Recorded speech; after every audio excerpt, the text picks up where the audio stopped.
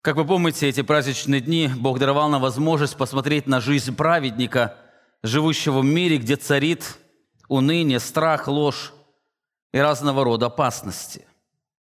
Можно сказать, это атмосфера, в которой живет каждый человек. Именно этот мир является атмосферой, в которой Бог взращивает своих детей. Об этом когда-то Христос молился в своей первосвященнической или ходатайственной молитве за своих детей или последователей. Иоанна 17 глава сказано: «Не молю, чтобы ты взял их из мира, но чтобы сохранил их от зла». Именно это то, что мы сегодня переживаем. Бог не берет своих детей из этого мира, но сохраняет в этом мире от зла. Таким образом, когда человек становится Божьим ребенком, он продолжает жить в этом мире, где царит уныние, мрак, ложь, разного рода опасности. Он переживает эти проклятия, которые наполняют эту землю. Более того, Бог не освобождает своих детей от тяжелых обстоятельств жизни, где нет опасности, уныния, как учит Евангелие процветания.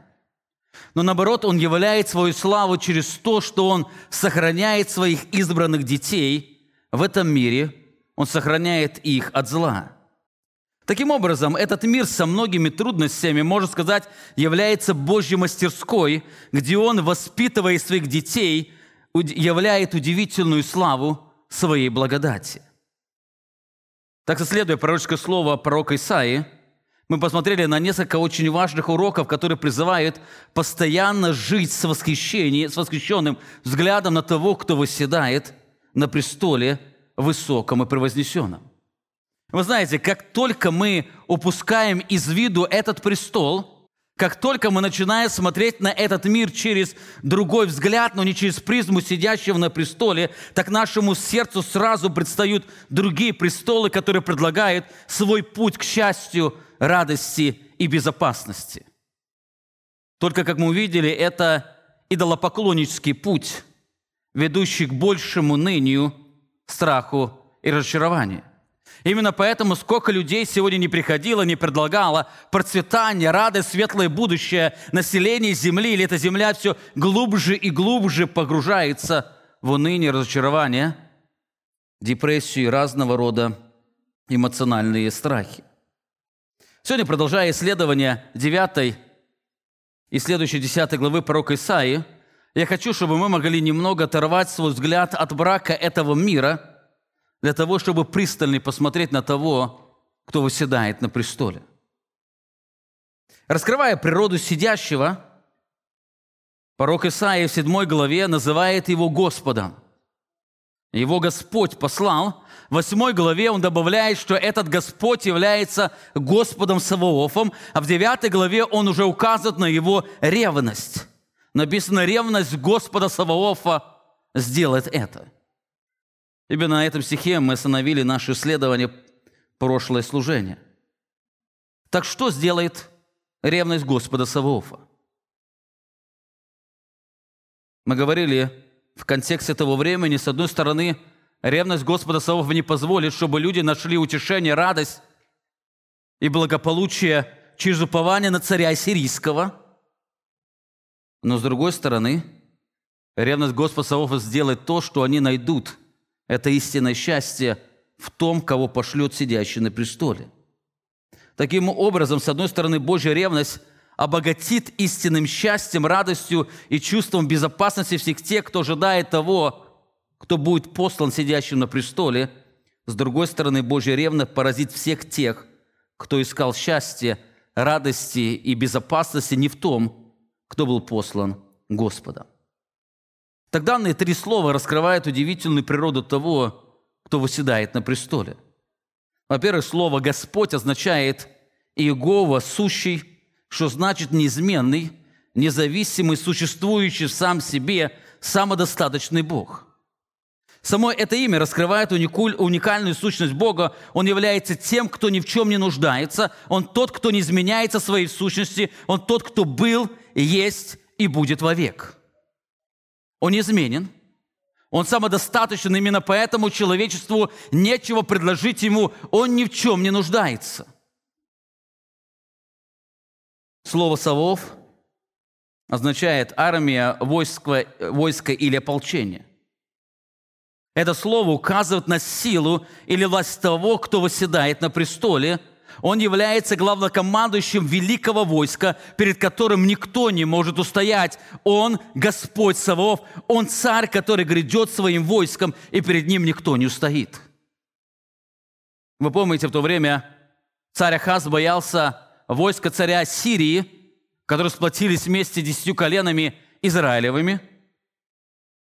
Так пророк Исаия говорит, есть другой главнокомандующий, есть другое войско, перед которым никто не стоит. Главнокомандующим этим войском является Господь Саваоф. Также здесь сказано о ревности. Слово «ревность» также можно перевести как негодование или ярость. Это указывает на характер того, кто восседает на престоле. Он не только любит свою славу, но постоянно защищает свою честь. Это ярко выражено в 48 главе, где Бог говорит: ради себя самого делаю и это, ибо какое было бы нарекание на имя мое, славы моей не дам иному». Славы моей не дам иному. Это ясное предостережение и утверждение самого Бога. Он славы своей никому не даст. Он защищал, защищает и будет защищать свою славу и честь. Именно поэтому любое идолопоклонство, которое что-то возвышает славнее Бога, оно будет вызывать в нем всегда ярость и негодование. Бог на протяжении всей истории еще никому не дал своей славы, и мы можем быть уверены, что и в будущем никто не сможет узурпировать Божью славу, она будет всегда принадлежать Ему, и написано: «Вся земля, она преклонится, исповедуя, что Он является славным, непостижимым, святым Богом». Именно эта черта характера является Его одним из именем. Вы помните, Бог говорит Моисею о самом себе: «Ибо ты не должен поклоняться Богу иному, кроме Господа, потому что имя Его – ревнитель». Он Бог – ревнитель. Мы знаем Бога как Яхве, Иегова в современной форме. Мы знаем Бога как всемогущего, Эл. Мы знаем Бога как ревнителя. Это имя Его, которое придает Его удивительный характер. Итак, после раскрытия удивительной своей природы, Бог вновь обращается к своему избранному народу.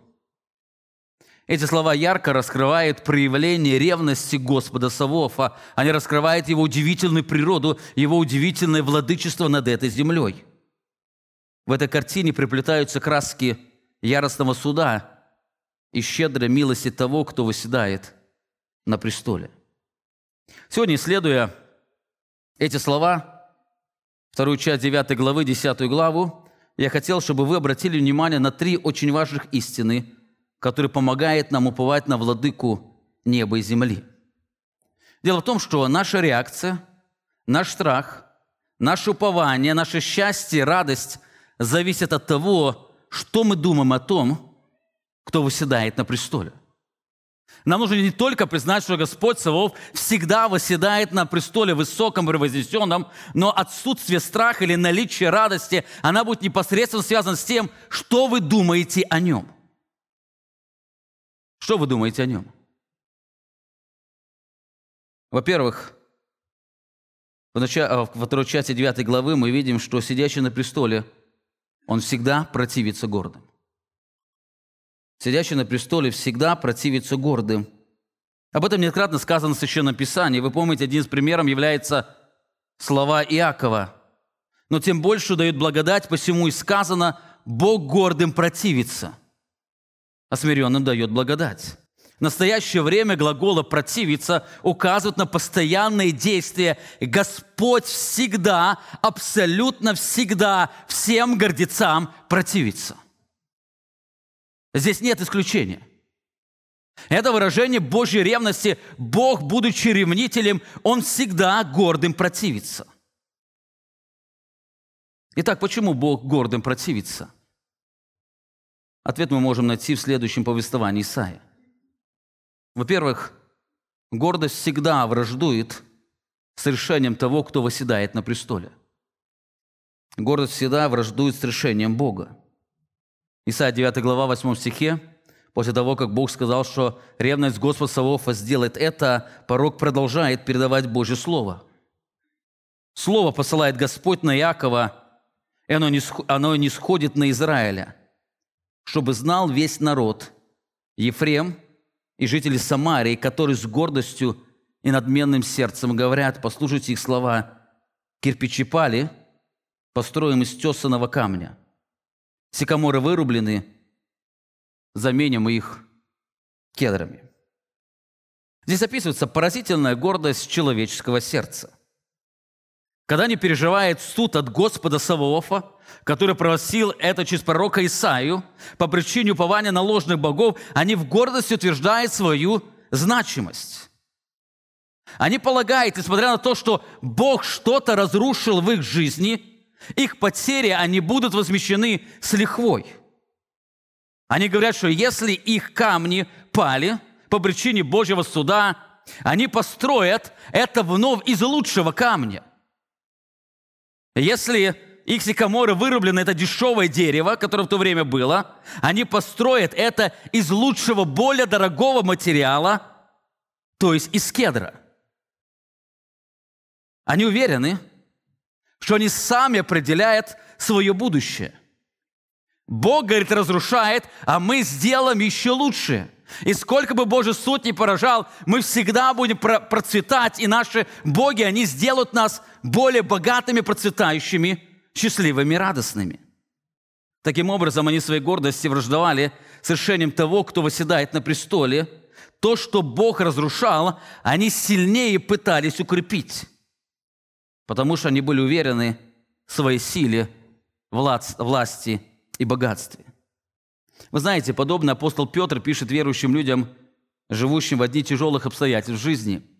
В первом послании, 5 главе, он пишет: «Церкви, также младшие, повинуйтесь пастырям, все же, подчиняясь друг другу, облекитесь мирномудрием». И вновь приводит слова: «Потому что Бог гордым противится, смиренным дает благодать». И в 6 стихе дальше он делает вывод: «Итак, по этой причине смиритесь под крепкую руку Божью, да вознесет вас в свое время». Заметьте, после утверждения того, что Бог гордым противится, Петр делает вывод: исходя из этого, смиритесь под крепкую руку Божью. Оказывается, когда этого не происходит, когда мы живем в своей гордости, мы в гордости боремся не с окружающими людьми или обстоятельствами, но с крепкой рукой того, кто восседает на престоле. Мы боремся с ним. Именно поэтому апостол Петр, призывая людей к смирению, он призывает их смириться перед Богом, смириться под Его владычеством, смириться под Его рукой. Как часто бывает, что Бог что-то разрушает, а мы вновь и вновь пытаемся это восстановить, как жители Израиля. Мы пытаемся восстановить. Братья и сестры, нам нужно помнить, что именно наша гордость не дает нам способности принять то, что было предопределено для нас Богом. Она подталкивает нас к борьбе с обстоятельствами жизни. По причине гордости нам трудно, а бывает и невозможно с радостью принять то, что Бог посылает нам для испытания в нашей жизни. Как Иаков пишет: «С великой радостью, братья, принимаете, когда попадаете в различные искушения или испытания». Именно гордость, она не дает нам принять то, что Бог дает. Именно она и только она является причиной нашего уныния, разочарования и несчастья. Вы знаете, каждый раз, когда вы переживаете разочарование, каждый раз, когда вы переживаете несчастье в жизни, вы переживаете одиночество и тому подобное, это один из сигналов руководства гордости в жизни. Итак, почему Бог гордым противится? Во-первых, гордость всегда враждует с Божьим планом для нас. Наша гордость, она сомневается в Божьей мудрости. Наша гордость сомневается в Божьей силе и власти, поэтому она постоянно атакует превосходство славы Его. Мы все с вами знаем обетование, что любящим Бога, признанным по изволению, все содействует ко благу, но это обетование не всегда приносит нам утешение, потому что гордость атакует Божью мудрость. Нам кажется, что наш план, он лучше. Мы лучше знаем, что нам нужно построить, из чего нам нужно построить. Нам кажется, что наша власть больше, нежели Божья, или Божья власть кем-то ограничена. Именно она погружает нас в уныние. Итак, мы видим, что гордость всегда враждует с Божьим решением. Во-вторых, гордость всегда охраняется и воспевается людьми как наивысшая ценность. Несмотря на то, что она враждует с Богом, она у людей воспевается и оберегается как наивысшая ценность. Вы знаете, что самое трудное, а точнее невозможно для человеческого сердца? Это смирение. Это смиренный дух. Люди порой в своей гордости, они готовы показать свое смирение, но опять в своем смирении они продолжают в гордости бороться против Божьего владычества или Божьего решения. Люди настолько возвышают и охраняют свою гордость, что за это готовы дать все, даже свою жизнь. Люди в гордости погибают. Кстати, именно это является часто залогом победы какой-то страны. Патриотизм, гордость, которая движет людьми, которые готовы отдать свою жизнь за то, что они считают является лучшим. Посмотрите на Израиль. Бог продолжает говорить этому Израилю, который в своей гордости говорит, то, что Бог будет разрушать, мы еще лучше построим. Бог говорит ему, и воздвигнет Господь против него врагов Рецина, и неприятель его вооружит. Сириян с востока, филистимлян с запада, и будут они пожирать Израиля полным ртом. При всем этом не отвратится гнев его, рука его еще простерта. Заметьте, здесь Бог описывает сильнейшие страдания, которые переживет израильский народ. Придут враги, они будут пожирать его полным ртом. Это метафора, которая указывает на сильные страдания, на сильнейший успех, который будут переживать враги. Они будут поражать, они будут ограблять этот народ, который будет страдать. И во всем этом гнев Божий еще будет возгораться, эти люди будут все глубже и глубже погружаться в уныние, страх и страдания. Они слышат слова Божьего пророка, который призывает смириться перед тем, кто восседает на престоле. Но заметьте, они в своей гордости готовы умереть, нежели обратиться к Богу. Пророк говорит, но народ не обращается к бьющему его, и Господу Саваофа не прибегает. Удивительная картина перед нами. Народ стенает. Народ знает, по какой причине стенает. Народ слышит Божий призыв смириться перед Ним для того, чтобы Он даровал утешение. Но обратите внимание, реакция народа, который знала Бога. Но он не обращается к бьющим его. Пророк говорит, несмотря на страдания, народ не обращается к Господу Саваофу. Это поразительная картина, раскрывающая глубину проблемы человеческого сердца. Оно настолько очаровано собой, что готово страдать и страдать даже до смерти. Люди настолько охраняют и воспевают свою гордость, что готовы пойти на многие лишения. Люди в своей гордости, они лишаются работы, лишаются семьи, лишаются многих благословений, лишь бы отстоять ее. Хотя эта гордость не всегда воспевается словами, но она всегда воспевается делами. Люди ради гордости готовы разрушать взаимоотношения, которые они годами строили в своих семьях.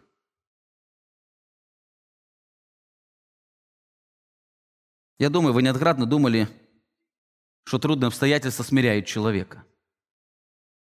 Некоторые даже хотели, чтобы Бог послал особые трудные обстоятельства для их мужа или жены, или ребенка, чтобы они смирились перед Ним. Но знаете, в реальности не так. Нам нужно признать, что сами по себе трудности никогда не могут смирить человеческую гордость, потому что она по-особому охраняется ими, они готовы ради нее отдать все. Не поймите меня неправильно. Бог порой использует трудности, чтобы смирить человека, но сами по себе трудности не способны смирить человека. Я думаю, вы этому были свидетелями. Два человека могут попасть в одни и те же обстоятельства, пережить те же самые трудности. Один смирился, другой в гордости продолжает бунтовать. Пережили одинаково, но разный эффект. Пример – это Иаков, Израиль. Как сильно Господь не наказывал, они продолжали противиться Ему. В другом месте Бог говорит израильскому народу, посмотрите на эти слова: «Во что возбить еще продолжающий свое упорство? Вся голова в язвах, и все сердце исчахло от подошвы ноги до темени головы. Нет у него здорового места, язвы, пятна, гноящие раны, неочищенные и не обрезанные и не смягченные елеем». Не обвязанные и не смягченные елеем. Заметьте, Бог говорит: куда еще вас наказывать? Вы полностью уже порабощены, уже нет места, куда бы вас наказать, а вы продолжаете свое упорство. Я думаю, многие родители ощущали когда-то с некоторыми своими детьми. Сколько не наказываешь, а ребенок продолжает бунтовать, бунтовать и бунтовать. И чем вы больше его наказывать, тем он больше еще бунтует, злится. Он не может понять простой реальности. Но вы знаете, это реальность каждого человека. Просто у ребенка это бывает моменты, когда она открыта все наружу. У взрослого человека это все спрятано, но внутри он охраняет ее, готов через многое пройти, многое терпеть, лишь бы сохранить свою значимость или свою гордость. Посмотрите на реакцию Ахаза, когда он пережил наказание, страдания по причине Божьего наказания. Ахаз, которым звучали эти слова, которые мы исследуем здесь во время рождественских дней, после всего, когда Бог это совершил, второе племено написана его реакция. Ему Бог дал, помните, знамение: сидя в чреве родит сына. Ему Бог неоднократно говорил о том страдании, которое будет переживать. Ему Бог говорил о свете, который принесет младенец. Но реакция Ахаза и в тесное время, для себя время, заметьте, он продолжал беззаконно поступать пред Господом. Он, царь Ахаз. Когда было ему тесно, вместо того, чтобы смириться, по словам Божьего пророка Исаии, который даровал ему знамение, он продолжал беззаконно поступать пред Господом. И приносил он жертвы богам дамасским, думая, что они поражали его. И говорили: боги царей сирийских помогают им, принесу я жертву им, и они помогут мне. Но они были нападения ему и всему Израилю. Несмотря на наставление пророка Исаии, Ахаз сильнее ожесточался в своей гордости, и чем сильнее он защищал свою ценность, тем сильнее он проявлял вражду с Богом.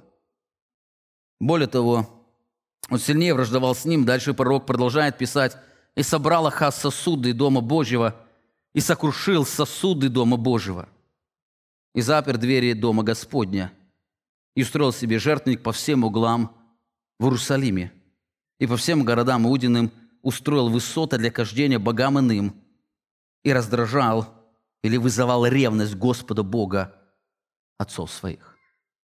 Заметьте, это реакция. Божий пророк лично приходил к нему, призывал ему утешение, слова утешения. Его слова сбылись. Царь Рецин, сыном Ремалии, он не вошел в Иерусалим. Через 2 года они покинули эту землю. Более того, Бог наказал его царем ассирийским. И в это время, переживая страдания, он вместо того, чтобы смириться перед Богом, он защищает гордость, наоборот, еще активней враждует с Богом. Здесь важный урок для нас, дорогая церковь. Нам нельзя примешать ужасающее положение гордого человека. Нам порой кажется, что человек смирен в своей сущности, ему только не хватает определенных обстоятельств жизни для того, чтобы он мог смириться. Но это вновь красивая ложь гордого человека.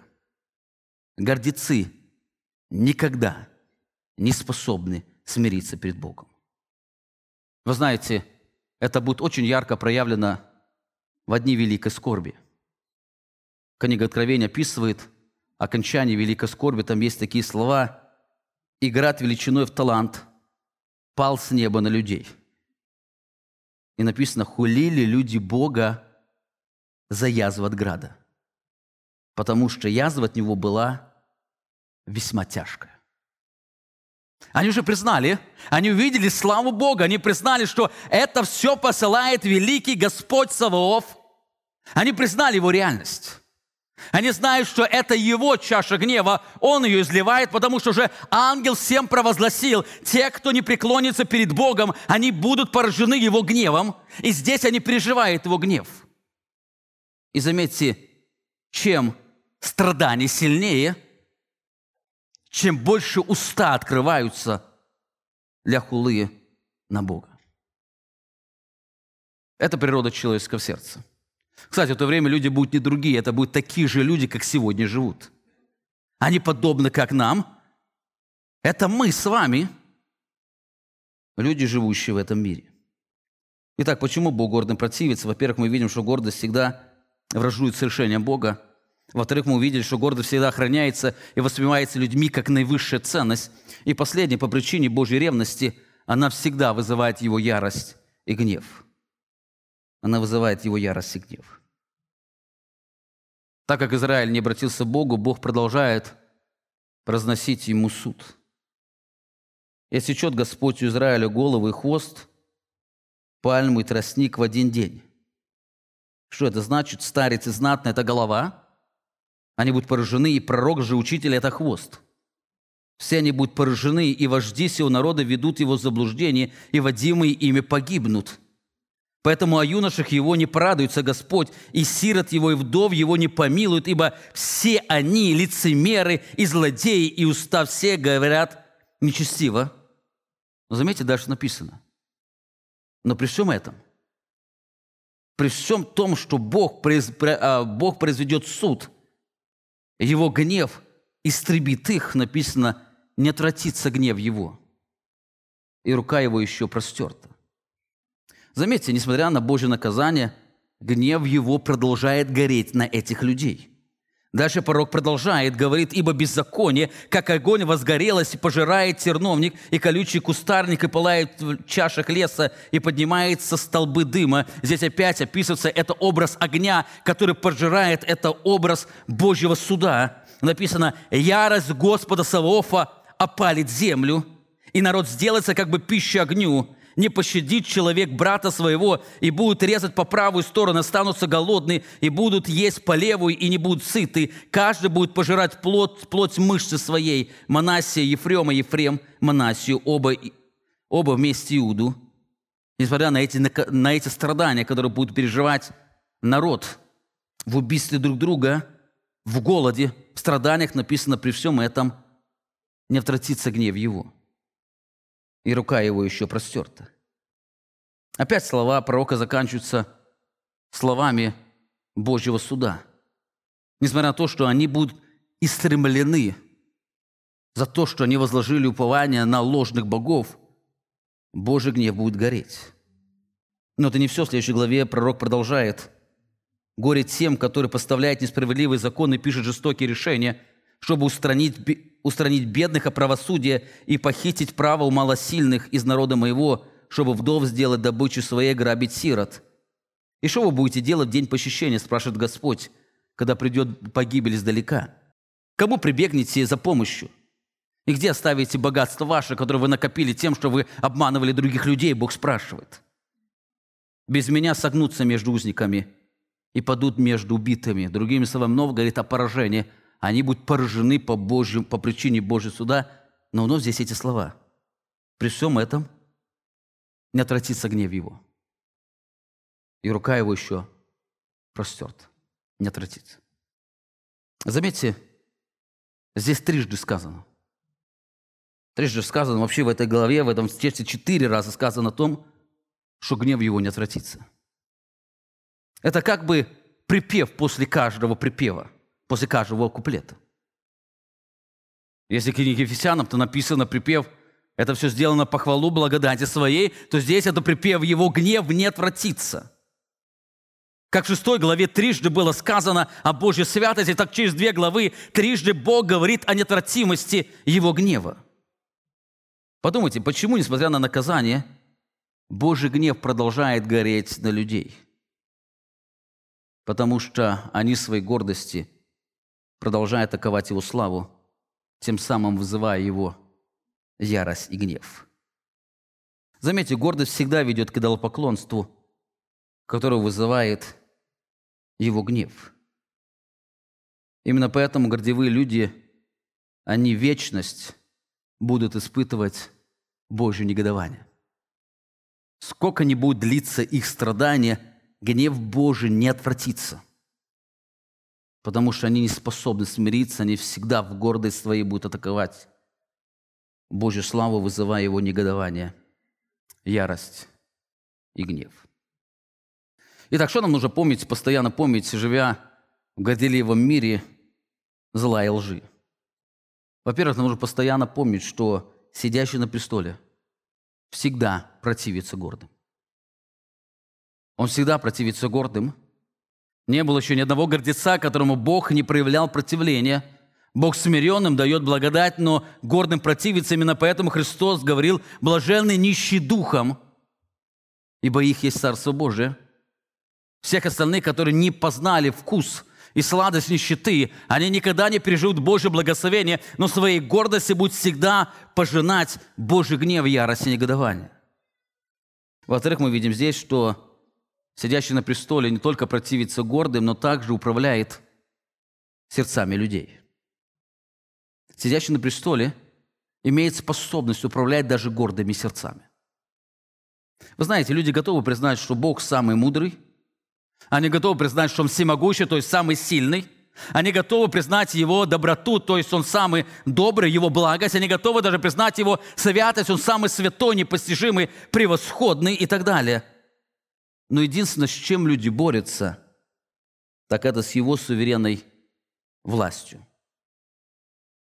Потому что именно эта истина, она в прах разметает ценность человеческой гордости, которая коренится в Его свободе.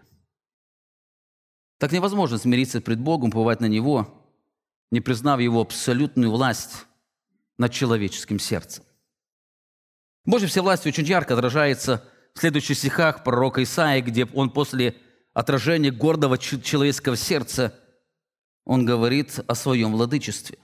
Во-первых, пророк Исаия раскрывает, что Бог направляет человеческое сердце. Господь обращается уже не к Израилю, а к царю сирийскому, говоря ему: «О Ассур, жезл гнева моего, и бич в руке его мое негодование. Я пошлю его против народа нечестивого и против народа гнева моего, дам его повеление ограбить грабежом и добыть добычу, и попирать его, как грязь на улицах». Заметьте, здесь Бог называет армию царя сирийского инструмента в руках своих, которые исполнят его волю. Царь ассирийский – это языческий царь, который никогда не знал Бога, и он своей гордостью всегда противился ему. Но Бог говорит, что он является именно жезлом, этой большой палкой, через которую он будет проявлять гнев. Он является бичом, которым будет наказывать народ свой. Это он пошлет его против народа Израиля и даст ему повеление ограбить и попирать их, как грязь. Это все является действием Божьей руки. Это Он сделает. Он управляет сердцем этого нечестивого, гордого царя ассирийского. Кстати, об этом часто говорит Священное Писание, указывая на Божью власть над человеческим сердцем. Посмотрите на некоторые примеры. В притчах 16 глава сказано: «Все сделал Господь ради себя, и даже нечестивого сохраняет на день бедствия». В 20 главе сказано: «От Господа направляются шаги человека. Человеку как же знать путь свой?» Как он будет знать путь, если его пути, его шаги, они Господом направляются, Бог руководит им? 21 глава притчи: «Сердце царя в руке Господа, как потоки вод, куда хочет, Он направляет его». Господь направляет сердце воды, как потоки вод. Другими словами, Он делает эту канаву, куда бы текла вода, и все решение царя, она движется, исполняя воле Его. Куда хочет, Бог направляет его. В книге Ездры мы читаем о Божьем решении: «Благословен Господь Бог отцов наших, вложивший в сердце царя украсить дом Господень, который в Иерусалиме». Почему в сердце царя возникло желание, в сердце языческого царя возникло желание украсить дом Господа Бога Израилева? Что произошло с ним? Люди могли разные объяснения приводить, но Ездра знал истинную причину. Это Господь вложил в сердце царя, чтобы он это сделал. Господь вложил в сердце царя. То, что он делал, было не свойственно делать языческим царям, которые превозносили своих богов. Итак, во-первых, мы видим, что Господь направляет человеческое сердце. Во-вторых, здесь дальше пророк Исаия раскрывает, в своей мудрости Бог это делает так, что человек, не замечая это, в гордости продолжает воспевать свою свободу. Божье руководство сердцем человека, оно не противоречит проявлению гордого сердца человека. Человек продолжает постоянно воспевать свою свободу. Дальше Бог говорит, 7 стих, «Но он не так подумает и не так помыслит сердце его». Кто это он? Это Ассур, царь ассирийский. Бог говорит: ты, царь ассирийский, ты жезл в руке моей, ты бич, через который я проявлю негодование. Это я посылаю тебя совершить суд над народом моим. Но царь ассирийский в этот момент, он будет думать не так. У него мысли совершенно другие. Как он будет думать? Бог говорит, у него на сердце будет разорить и истребить немало народов. Ибо он скажет: не все ли цари и князья мои? Хални не то же, что и Кархемес. Емав не то же, что и Арпад. Самария не то же, что и Дамаск. Так как рука моя овладела царствами идольскими, в которых кумиров более, нежели в Иерусалиме и Самарии, то не сделали того же с Иерусалимом, изваяниями его, что сделал с Самарией и идолами ее. Заметьте, царь ассирийский думает совершенно не так. Его сердце пропитано гордостью, он думает совершенно по-другому, он движим не желанием угодить Богу, но стремлением утолить свои горделивые амбиции. Если с Божьей стороны его поход был совершением его суда, то с его стороны поход был связан с превозношением себя над этими царствами и их богами. Он превозносит, он не так думал. Он не так думал. Вы знаете, сегодня мы живем в подобное время, когда люди в своей гордости не видят Божье владычество. Они в своей гордости готовы признать, что сидящий на престоле управляет природой, царями и даже некоторыми людьми, но им трудно признать, что он имеет власть управлять их сердцами. Они любят, ценят и превозносят свою свободу, которая, на их взгляд, даже не подвластна сидящему на престоле. Именно поэтому, когда Бог обратился к иудейскому народу, Христос сказал, что Он предлагает им свободу. Они что сказали? Мы не были рабами никогда никому.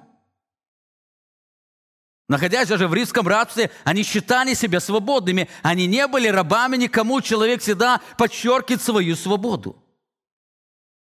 Посмотрите на реакцию окружающих людей, которые почувствовали, что кто-то пытается посягнуть на их свободу, то ли свободу религии, то ли свободу слова, то ли свободу передвижения.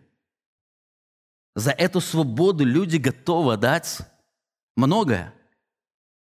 Они готовы перенести многие осуждения окружающих людей. Люди сегодня по-разному отстаивают свою свободу. Кто-то административно идет по магазинам, убирая все ограничения для того, чтобы подчеркнуть, что я свободный, я живу в свободной стране. Кто-то устраивает демонстрации, чтобы подчеркнуть, что он имеет свободу, а кто-то занимается беззаконием для того, чтобы доказать, что я свободный. А люди любят свободу, люди отдают за эту свободу очень много. Это также отражается в религиозной жизни. Люди вместо сегодня рабства Христа любят говорить о взаимоотношении со Христом. Сегодня люди не спрашивают, ты являешься ли рабом Христа. Люди лучше спросят, какие у тебя взаимоотношения со Христом. Вы знаете, взаимоотношения и рабство – это разные вещи. Рабство подразумевает отсутствие свободы – это полное подчинение Богу, а взаимоотношения, они подчеркивают какую-то свободу, какое-то совместное действие, совместные интересы и тому подобное. Кстати, когда вы читаете слова Христа, вы никогда не найдете, что Бог будет призывать их к определенным взаимоотношениям с Ним. Он очень ясно будет говорить. Или вы становитесь Его рабом, или рабом дьявола. Другого варианта нет. Но люди в своей свободе пытаются найти какой-то компромисс для того, чтобы отстоять ее. Именно в этой свободе они часто не видят действия суверенного владычества Бога. Итак, во-первых, мы видим, что Господь направляет человеческим сердцем. Во-вторых, в своей мудрости Бог это делает так, что человек не замечает этого, в гордости продолжая воспевать свою свободу. В-третьих, так как человек движим своей гордостью, он за все свои решения несет ответственность. Он за все свои решения несет ответственность. Бог продолжает, и будет, когда Господь совершит свое дело на горе Сионе и в Иерусалиме, скажет: посмотрю на успех надменного сердца царя сирийского и на тщеславие высоко поднятых глаз его. Заметьте, когда Бог посмотрит на сердце царя сирийского, написано, когда Бог сделает свое дело на горе Сион и в Иерусалиме. Какое это дело? Это когда Он проявит свой гнев через данного царя сирийского. Тогда, когда царь ассирийский исполнит всю его волю, его предназначение, он совершит его суд. После этого Бог говорит: я обращу внимание на проявление гордости и надменности этого царя. Дело в том, что царь ассирийский после победы стал воспевать свою силу, свою мудрость и власть, хотя истинная причина была не в его силе, а в силе того, который послал его совершить суд. Бог говорит о нем, Он говорит: силой руки моей и моей мудростью я сделал это, потому что я умен. И представляя пределы народа, восхищаюсь и расхищаю сокровища их, и не свергаю с престолов, как исполин. И рука моя захватила богатство народов, как гнезда, и как забирают оставленные в них яйца, так забрал я всю землю, и никто не пошевелил крылом, и не открыл рта, и не пискнул. Это удивительные слова превозношения. За всем этим царь в своей гордости не увидел главного. Это проявление Божьего владычества. Это не его сила, не его мудрость, не его власть, но сила, мудрость и власть того, кто он восседает на престоле, даровала ему эту победу. Но царь мыслит совершенно не так. Он думает, это его сильная рука.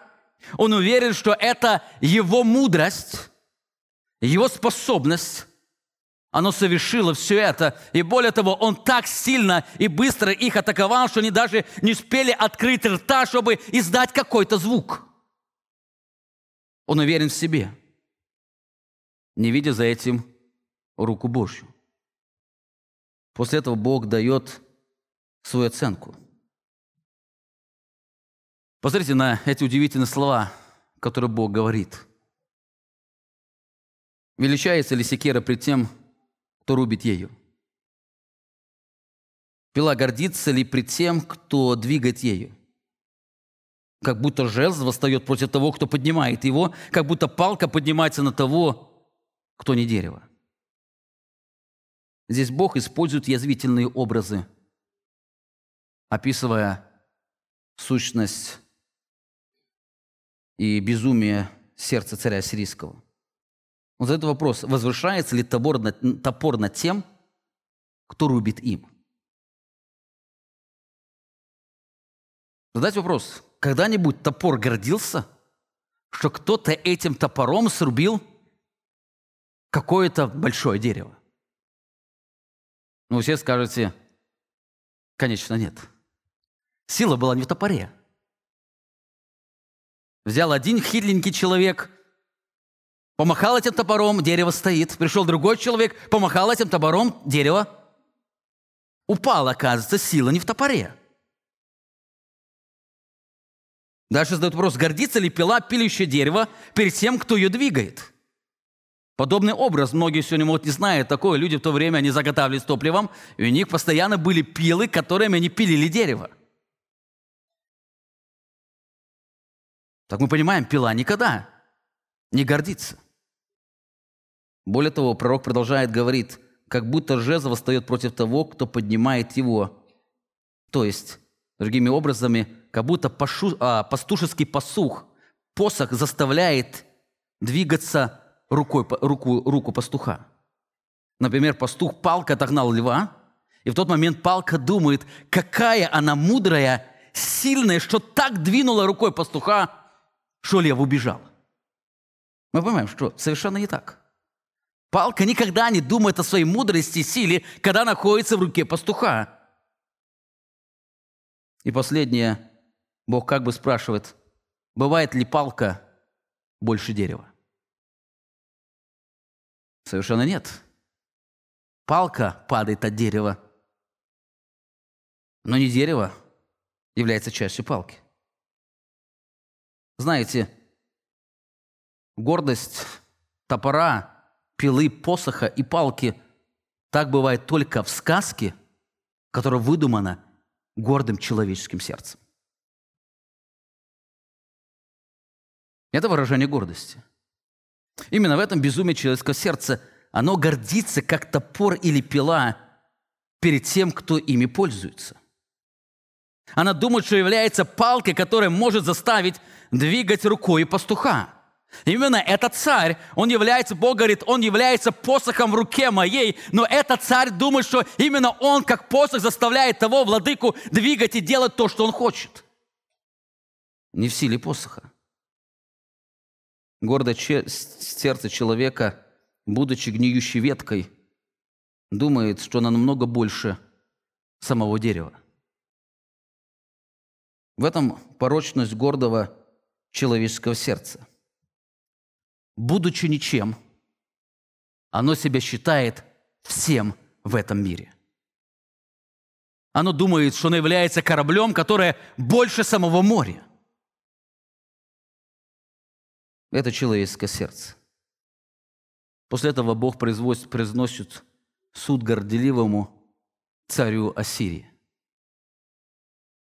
Зато Господь Саваоф, Господь воинств небесного пошлет чахлость на тучных его, и между знаменитыми его возожжет пламя, как пламя огня. Опять образ его ярости, как огонь опаливать землю. Свет Израиля будет огнем, и святое его пламенем, который сожжет и пожжет терны его и волцы его в один день. И славный лес его и сад его от души до тела истребит, и он будет, как чахлый умирающий. И остаток дерев леса его так будет малочислен, что дитя в состоянии будет сделать опись. Даже маленькое дитя может посчитать, сколько людей стало жить в этой стране, и сколько деревьев стало расти там, и сколько там городов. Это серьезный суд. Подумайте, за что Господь накажет его? Здесь сказано, за это Господь пошлет на него. За что? За то, что он пришел и поразил Иерусалим? Совершенно нет, потому что Бог говорил, он является жезлом в руке его, чтобы поразить его народ. Это Бог послал его, чтобы совершить суд над Израилем, Иерусалимом. Но здесь Бог раскрывает за то, что он движим гордостью своей. За то, что не замечает руки Вседержителя. Он не может понять, что он просто топор, пила, палка, который пользует Господь для того, чтобы исполнить свою волю. Но движим гордостью. В этой гордости он жестокостью умерщвлял людей, забывая о том, что он сам подвержен этому наказанию. Итак, во-первых, мы видим, что Господь направляет человеческим сердцем. В это же время человек воспевает свою свободу. Мы также увидели, так как человек движим своей гордостью, он всегда несет ответственность за свои решения. И последнее. Только Бог может смирить человеческое сердце. Только Бог может смирить человеческое сердце. Бог, заканчивая обетование, говорит: «И будет в тот день. И будет в тот день остаток Израиля, спасшийся из дома Иакова, не будут более полагаться на того, кто поразил их, то есть на царя ассирийского, но возложат упование на Господа Святого Израилева чистосердечно. Остаток обратится, остаток Иакова к Богу сильному». Заметьте, он здесь говорит не просто об Иерусалиме, он говорит о всех 12 коленах, как Израиль, так и Иудея. Остаток Израиля, все, кто спасется, они более не будут полагаться на ложных богов, ложных царей, но они возложат упование на святого Бога Израилева, и они это сделают от чистого сердца, они обратятся именно к Богу сильному. Это удивительные слова обетования, раскрывающие, что гордое сердце в какой-то момент смирится пред Богом. Так когда это произойдет? Когда это произойдет? Написано, это произойдет в тот день. В тот день. Если Бог даст, мы в следующее воскресенье подробнее будем говорить об этом дне, на чем мы закончим эту серию проповеди. В тот день, этому дню посвящена 11-12 главы, очень ярко раскрывает красоту того дня, но это произойдет в тот день, который Бог предопределил. До этого израильский народ будет в гордости отстаивать свою независимость, он будет погибать, но в один день что-то с ним произойдет, что он свою надежду возложит на Господа. Что произойдет в тот день? Почему до этого, независимо от того, что Божье Слово звучало к их словам, они в ожесточении сердца продолжали бороться с Богом? Они не смирялись пред Ним, но они отстаивали свою независимость, свою свободу, свою гордость, свое знание, свою власть. Но в один день они отложат все ложное упование, обратятся на Бога. Что произойдет в тот день? Пророк Моисей раскрывает: в тот день Бог изменит сердце своего народа. Бог изменит сердце своего народа. Второзаконие, 30 глава, Моисей пророчески, смотря будущее, говорит: «Хотя бы ты был рассеян до края неба, и оттуда соберет тебя Господь, Бог твой, и оттуда возьмет тебя». Почему они были рассеяны? Они были рассеяны по причине Его суда. И написано: «И приведет тебя Господь, Бог твой, в землю, которой владели отцы твои, и получишь ее во владении, и облагодетствует тебя, и размножит тебя более отцов твоих». И в тот день произойдет что-то, нежели важное, ценное. Написано: «И обрежет Господь, Бог твой, сердце твое и сердце потомства твоего». Для чего?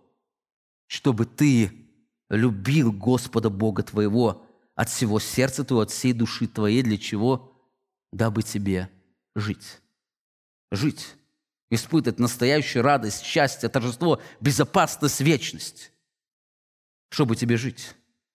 Заметьте, что в тот день произойдет? Господь обрежет сердце. Для чего? Чтобы он любил Господа. Да, этот человек погибает в себелюбии, в своей гордости. Но в какой-то момент, когда Бог обрежет его сердце, как бы пелена упадет с его глаз, и он увидит свою порочность и славу того, кто восседает на престоле. Эта слава настолько захватит его сердце, что он возлюбит его. Возлюбит всем сердцем, чистосердечно. Именно эта любовь, она станет причиной того, что он возложит упование на него. Эту истину хорошо понимал апостол Петр. Он писал: «Также, младшие, повинуйтесь пастырям, все же подчиняют друг друга, облекитесь смиренномудрием, потому что Бог гордым противится, смиренным благодати». Дальше говорит: «Итак, смиритесь под крепкую руку Божью». Пассивный залог глагола «смиритесь» указывает, что кто-то должен смирить наше сердце. Это предложение можно перевести: «Будьте смирены под крепкую руку Божью». Будьте смирены. Таким образом, помните, не обстоятельства жизни могут смирить ваше сердце или сердца ваших детей. Но только тот, кто имеет эту власть, Это тот, кто восседает на престоле высоком и превознесенном. Вы знаете, или вы желаете смирить ваших детей, вы можете их наказать, а может и жестоко наказать. Но если Божья благодать не коснется сердца, они не смирятся. Они могут смириться внешне, внутри они сильнее ожесточаться. Вы можете их облагодетельствовать, обещав им очень множество благословений, но даже среди этого они не смирятся, они только могут видимо показать вам, чтобы своей гордости заслужить этого, но в сердце они будут продолжать отстаивать свою гордость. Так единственное, что может смирить человеческое сердце, это соприкосновение благодатной руки самого Бога. Он смиряет гордых, Он делает сердца способными видеть славу, сердца живыми, воспринимающими Его владычество. Итак, что нам нужно помнить, живя в горделивом мире зла и греха? Во-первых, нам нужно помнить, что сидящий на престоле всегда противится гордым. Всегда. Каждый раз, когда вы проявляете гордость, помните, вы ставите в себя противление к Богу. Бог гордым всегда противится. Во-вторых, мы видим, что сидящий на престоле управляет людьми. Он управляет сердце. Хотя человеческое сердце подставляет воспевать свою свободу, Бог наказывает это сердце за его горделивое отношение, за его превозношение, но только Бог может смирить это сердце. Только Он. Именно поэтому, понимая, что Бог гордо противится, единственное, что нам остается делать, это бежать к трону Божьей благодати и просить Его, чтобы Он даровал нам смирение.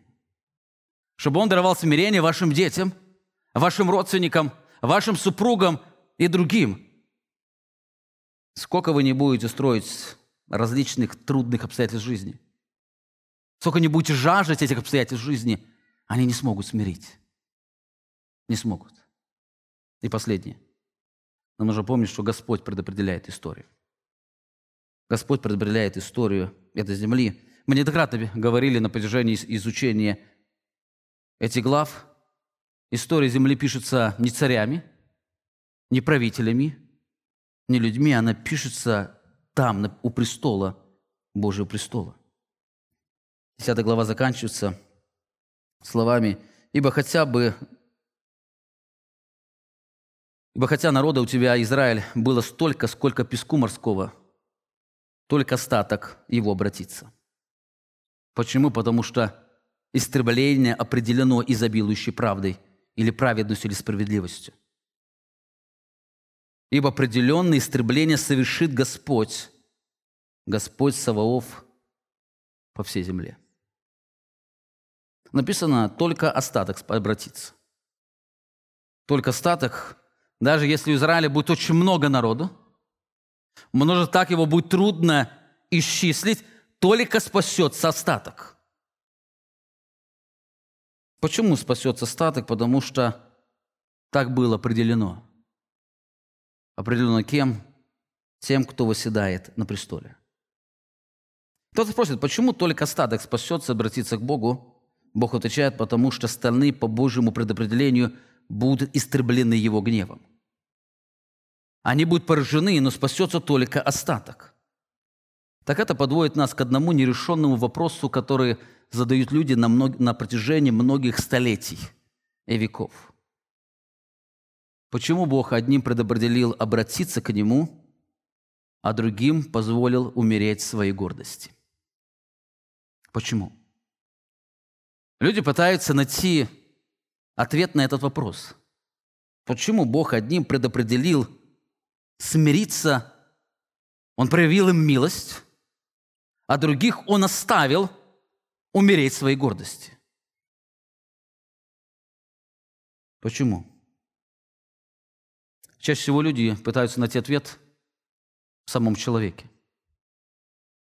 Знаете, я думаю, вы неоднократно встречались с людьми, которые попадали в одну ситуацию, как уже говорил, в одни сложности. Один смирялся, другой ожесточался. И вы знаете, спросите того человека, почему именно он смирился, он вам скажет, это точно не во мне. Я не знаю, что произошло, но оно со мной не связано. Оно со мной не связано. Нам не надо искать причину смирения в человеческом сердце. Нам нужно признать, что мы не знаем. Мы знаем, что оно связано с Божьей рукой. Мы не знаем, почему Бог одним предопределил родиться здоровым, а другим родиться больными. Вы помните, даже когда ученики задали вопрос, кто согрешил, он или родители, что родился слепым?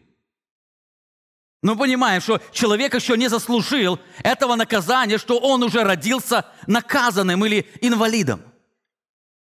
Почему? Почему вам суждено родиться с руками, ногами, глазами, ушами и тому подобное, а кому-то не позволено этого? Он рождается инвалидом, а кто-то рождается, никогда не видя солнечного света и цвет, красоту этой земли. Почему? Мы не знаем.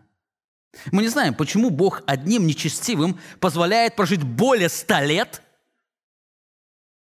а другим праведникам не более 50. Мы не знаем. Мы не знаем, почему порою беззаконники процветают, а праведники переживают страдания. Мы не знаем.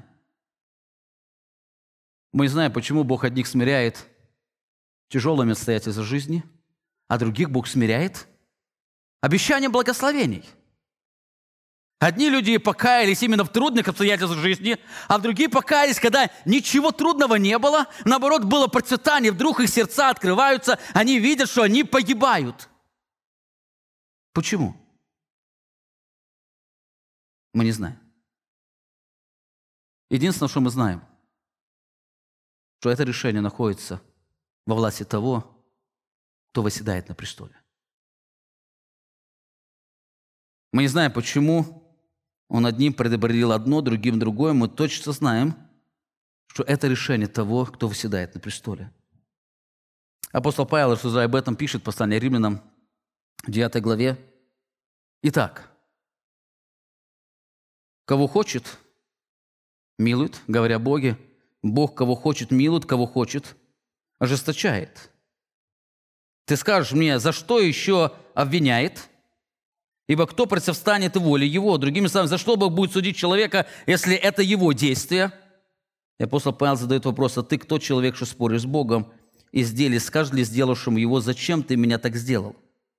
Не властен ли горшечек над глиной, чтобы из одной смеси сделать один сосуд для почетного употребления, а другой для низкого? Что же, если Бог, желая показать гнев и явить могущество свое с великим долготерпением, щадил сосуды гнева, готовые к погибели, дабы вместе явить богатство славы своей над сосудами милосердия, которые Он приготовил к славе, над нами, которую Он призвал не только из иудеев, но и из язычников? Апостол Павел говорит, это все находится в Боге. Если Бог желал одних сохранить на гнев, а другим явить милость. Знаете, вы можете, воспевая человеческую свободу, противиться этой истине. Вы можете в гордости своей отвергать эту реальность. Но знаете, что вы никогда не сможете сделать? Вы никогда не сможете ее изменить.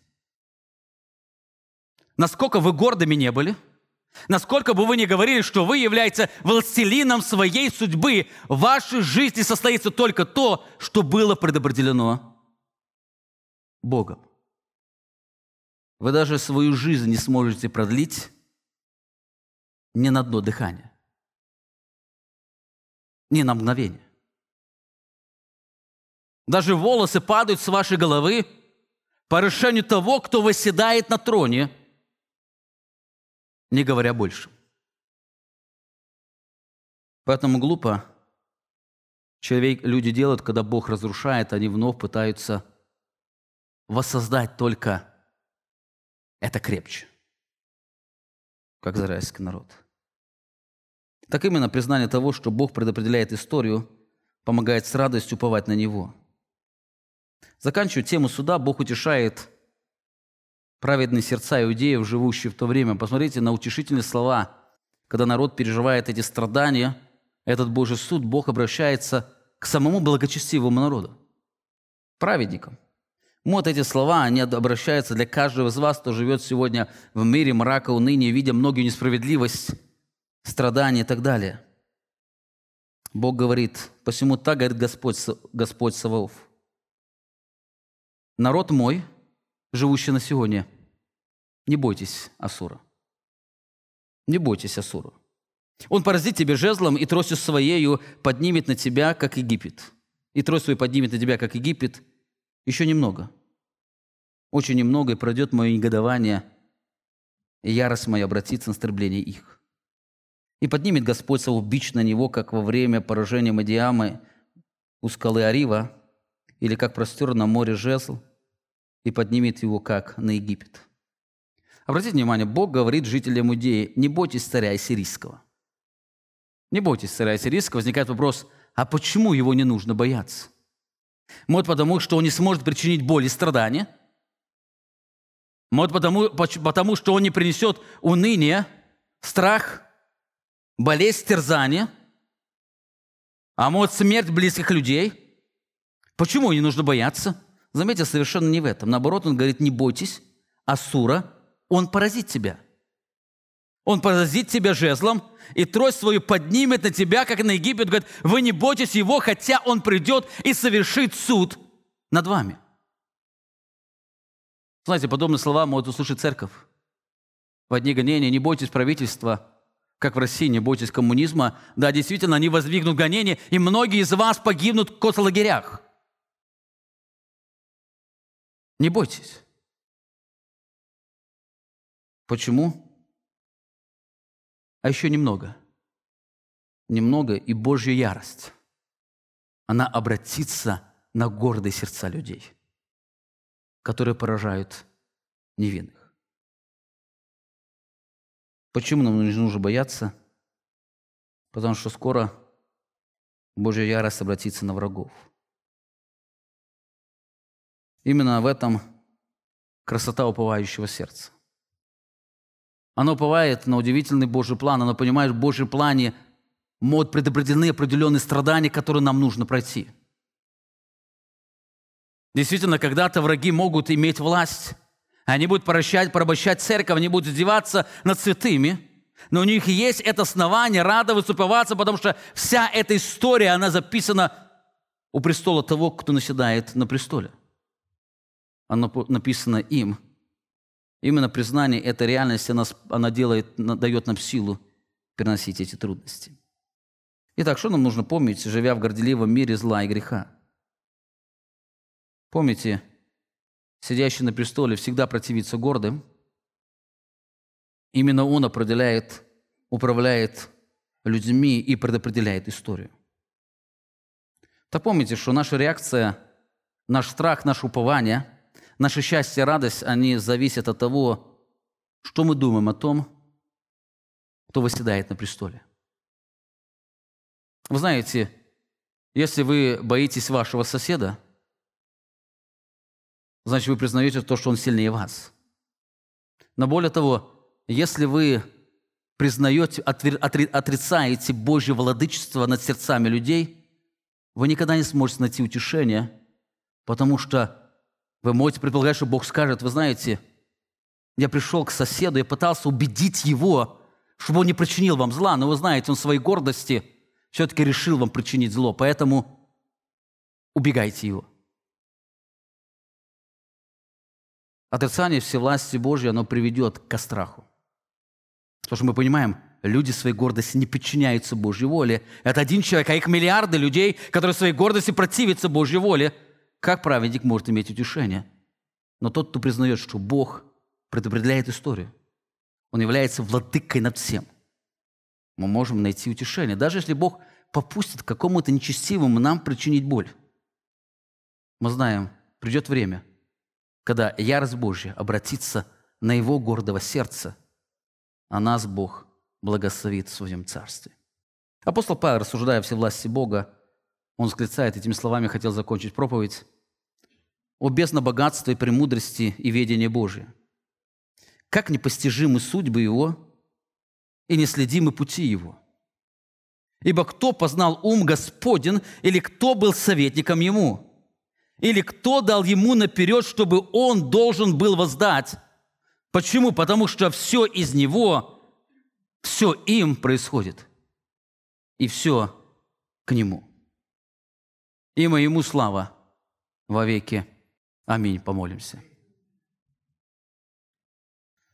Непостижимый, превознесенный, великий Царь, Бог богов, восседающий на престоле великом, превознесенном, славно, мы сегодня стоим пред Тобою,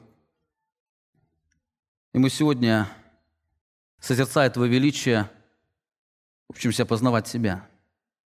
Отец Небесный, я прошу Тебя, даруй, чтобы Твоя смиряющая рука навсегда была над нами, над каждым из нас. Даруй нам помнить, что Ты гордым противишься, а смиренным даешь благодать. Даруй нам смирение сердца, ожидать Тебя, благословения. Даруй нам постоянно помнить о том, что Ты обладаешь всевластью. Ты, Господь Саваоф, Бог-ревнитель, управляешь этим миром, и даруй, чтобы эти слова, они утешали наши сердца. Они утешали нас радостью, они утешали нас торжеством. Наш великий славный Бог, Ты благослови тех людей, которые своей гордостью сегодня продолжают противиться Тебе. Мы знаем, что только Ты способен сокрушить эти сердца, сокрушить сердца наших детей, которые еще думают о том, что они могут построить свое счастье, построить свою жизнь. Они своей гордости противятся родителям, противятся Тебе. Мы просим Твоей милости. Ты сам соделай. И даруй нам, живя в этих трудных обстоятельствах жизни, учиться радоваться, уповать, торжествовать пред Тобой, наш вечный Царь и Бог. Аминь.